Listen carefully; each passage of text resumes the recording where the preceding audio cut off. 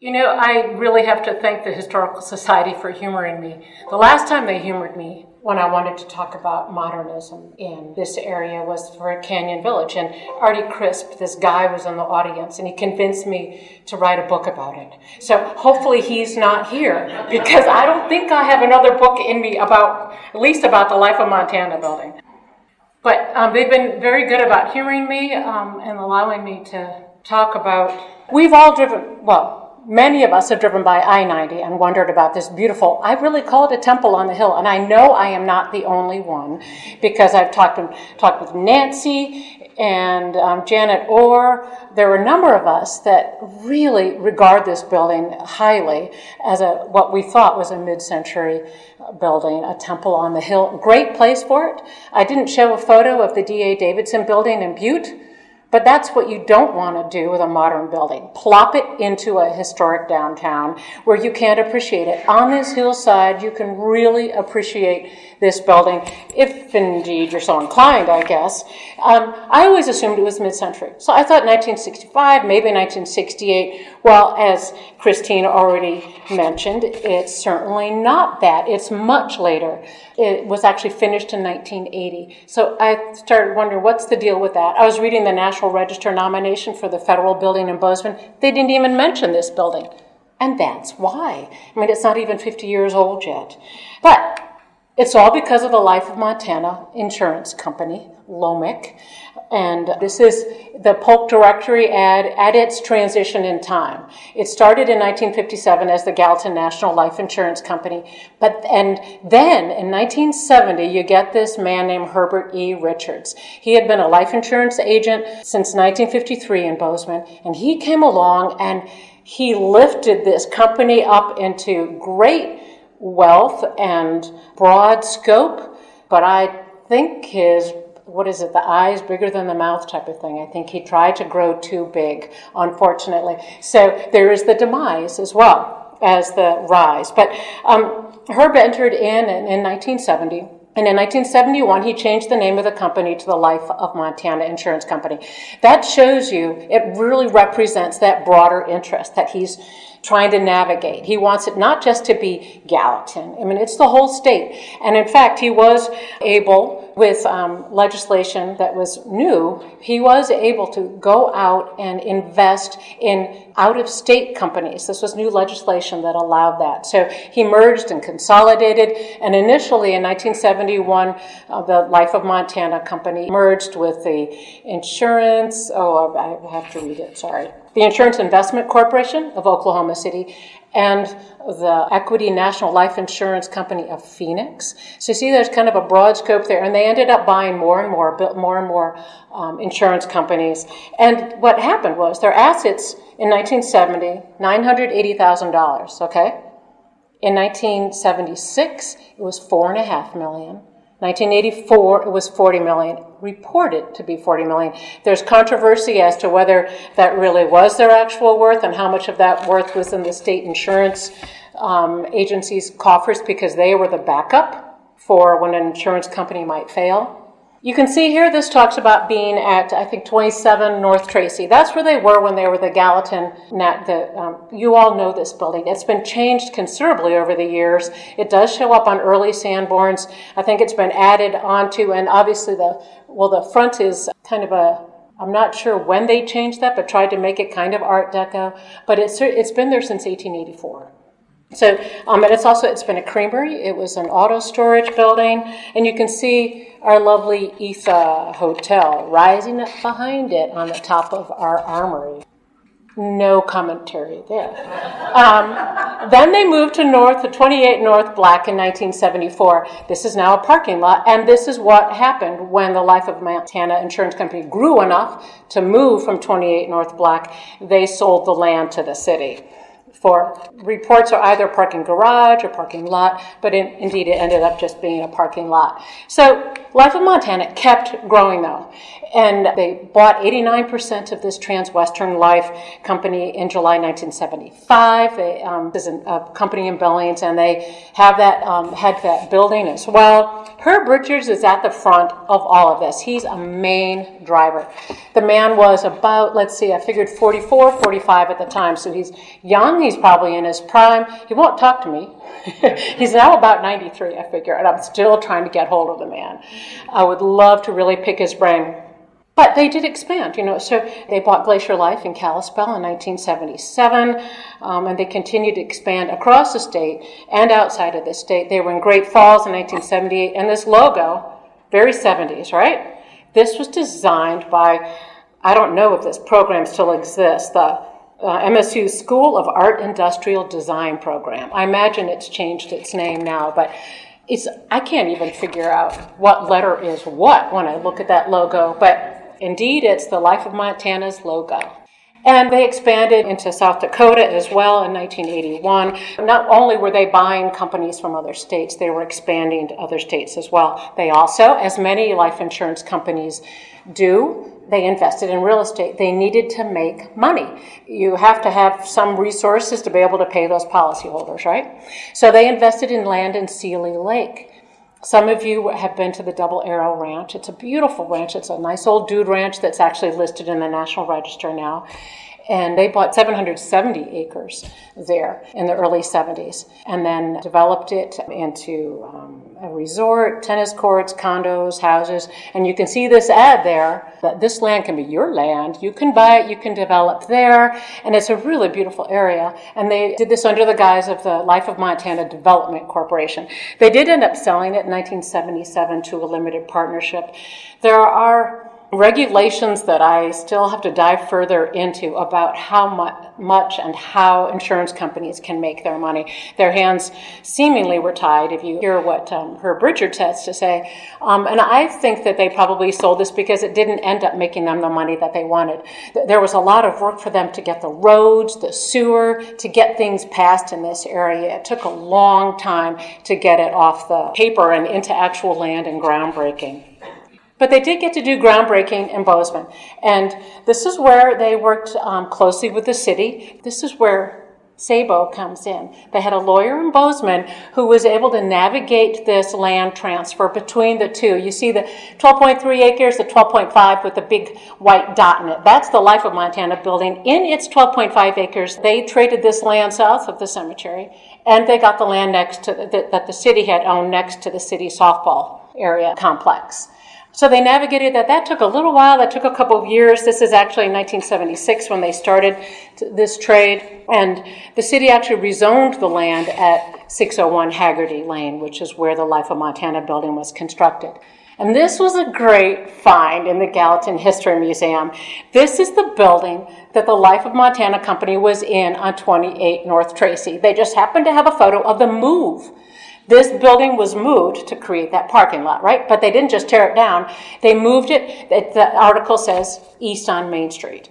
And I will show you where it is because it's still around. It's great.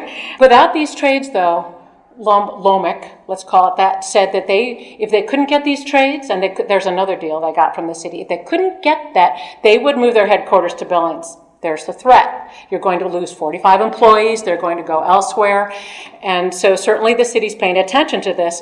In December 1977, the city issued a low-interest, tax-free revenue bond to Lomic, which saved them $100,000. Not a bad deal. So I have a red circle there because my husband tells me never use the laser. So the red circle there is for the fan light and the side lights.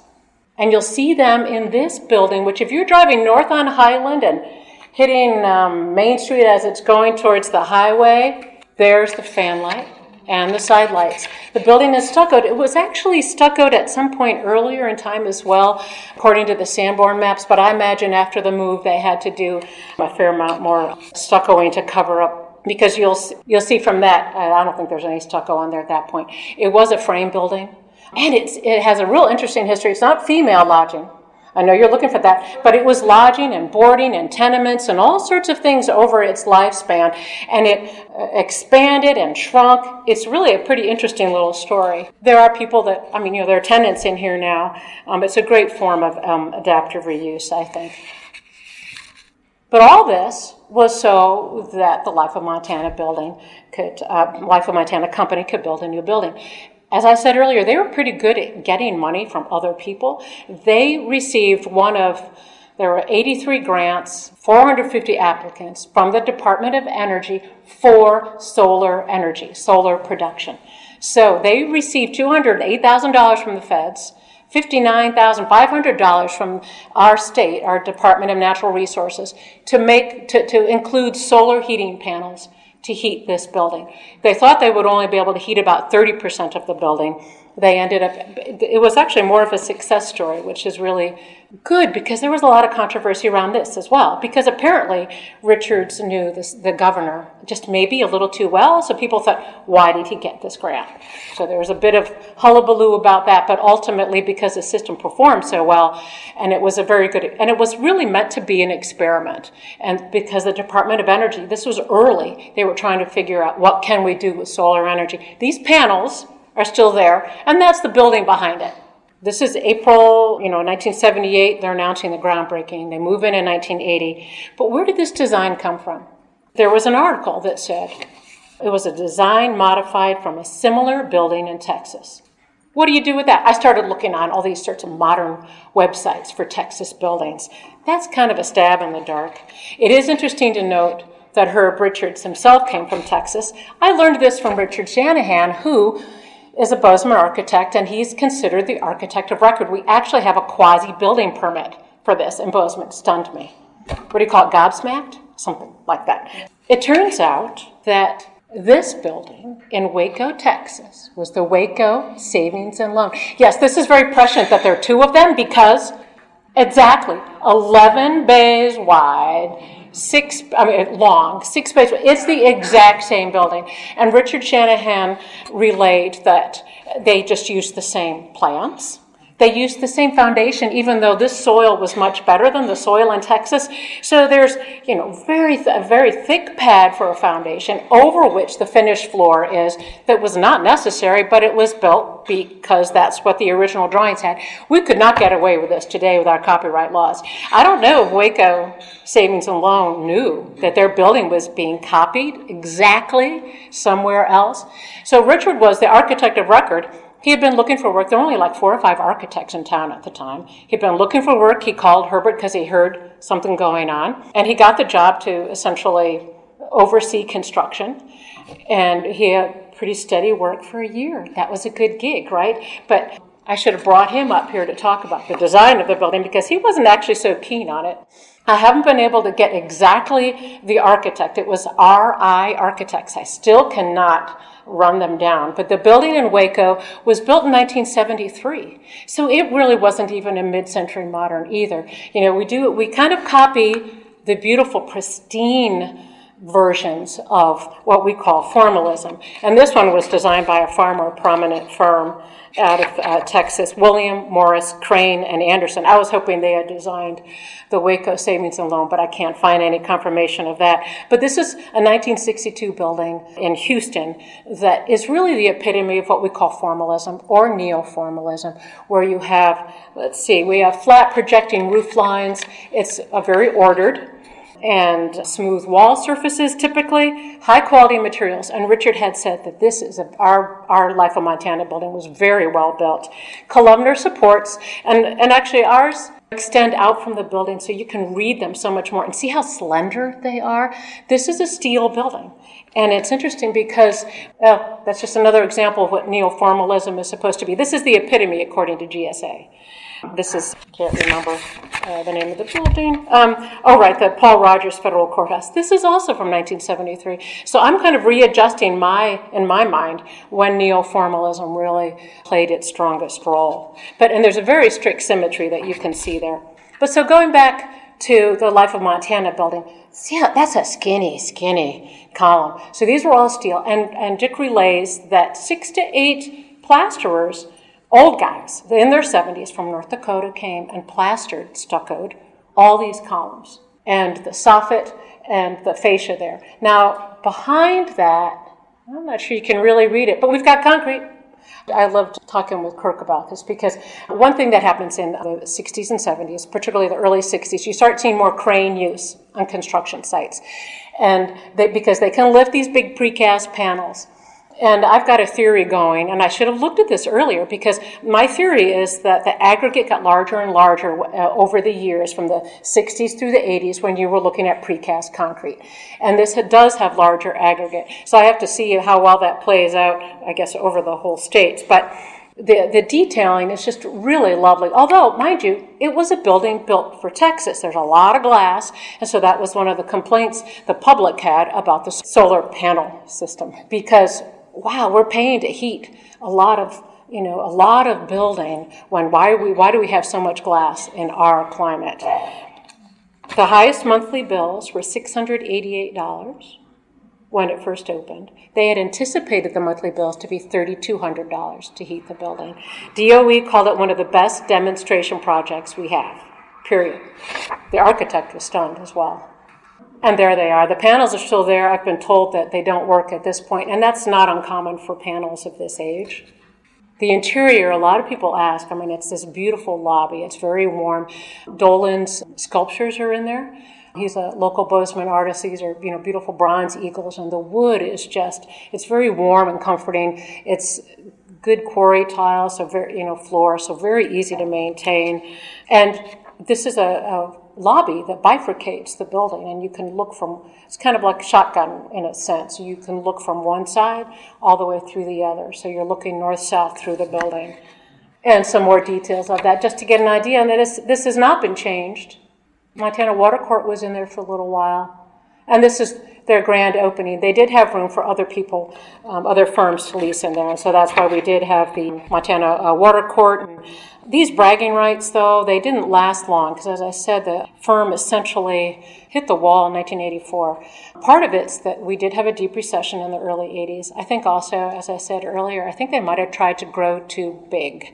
What ended up happening was that Life of Montana was swallowed by a much larger company called the American Plan Insurance Company, and it was based out of Texas, of all places. But, and here, talking about, the ads that you have, if you're great pride for your building. This was the ad for the Waco Savings and Loan. I'm just gobsmacked that it's the same building. And here's the man of the hour. There's Herb himself.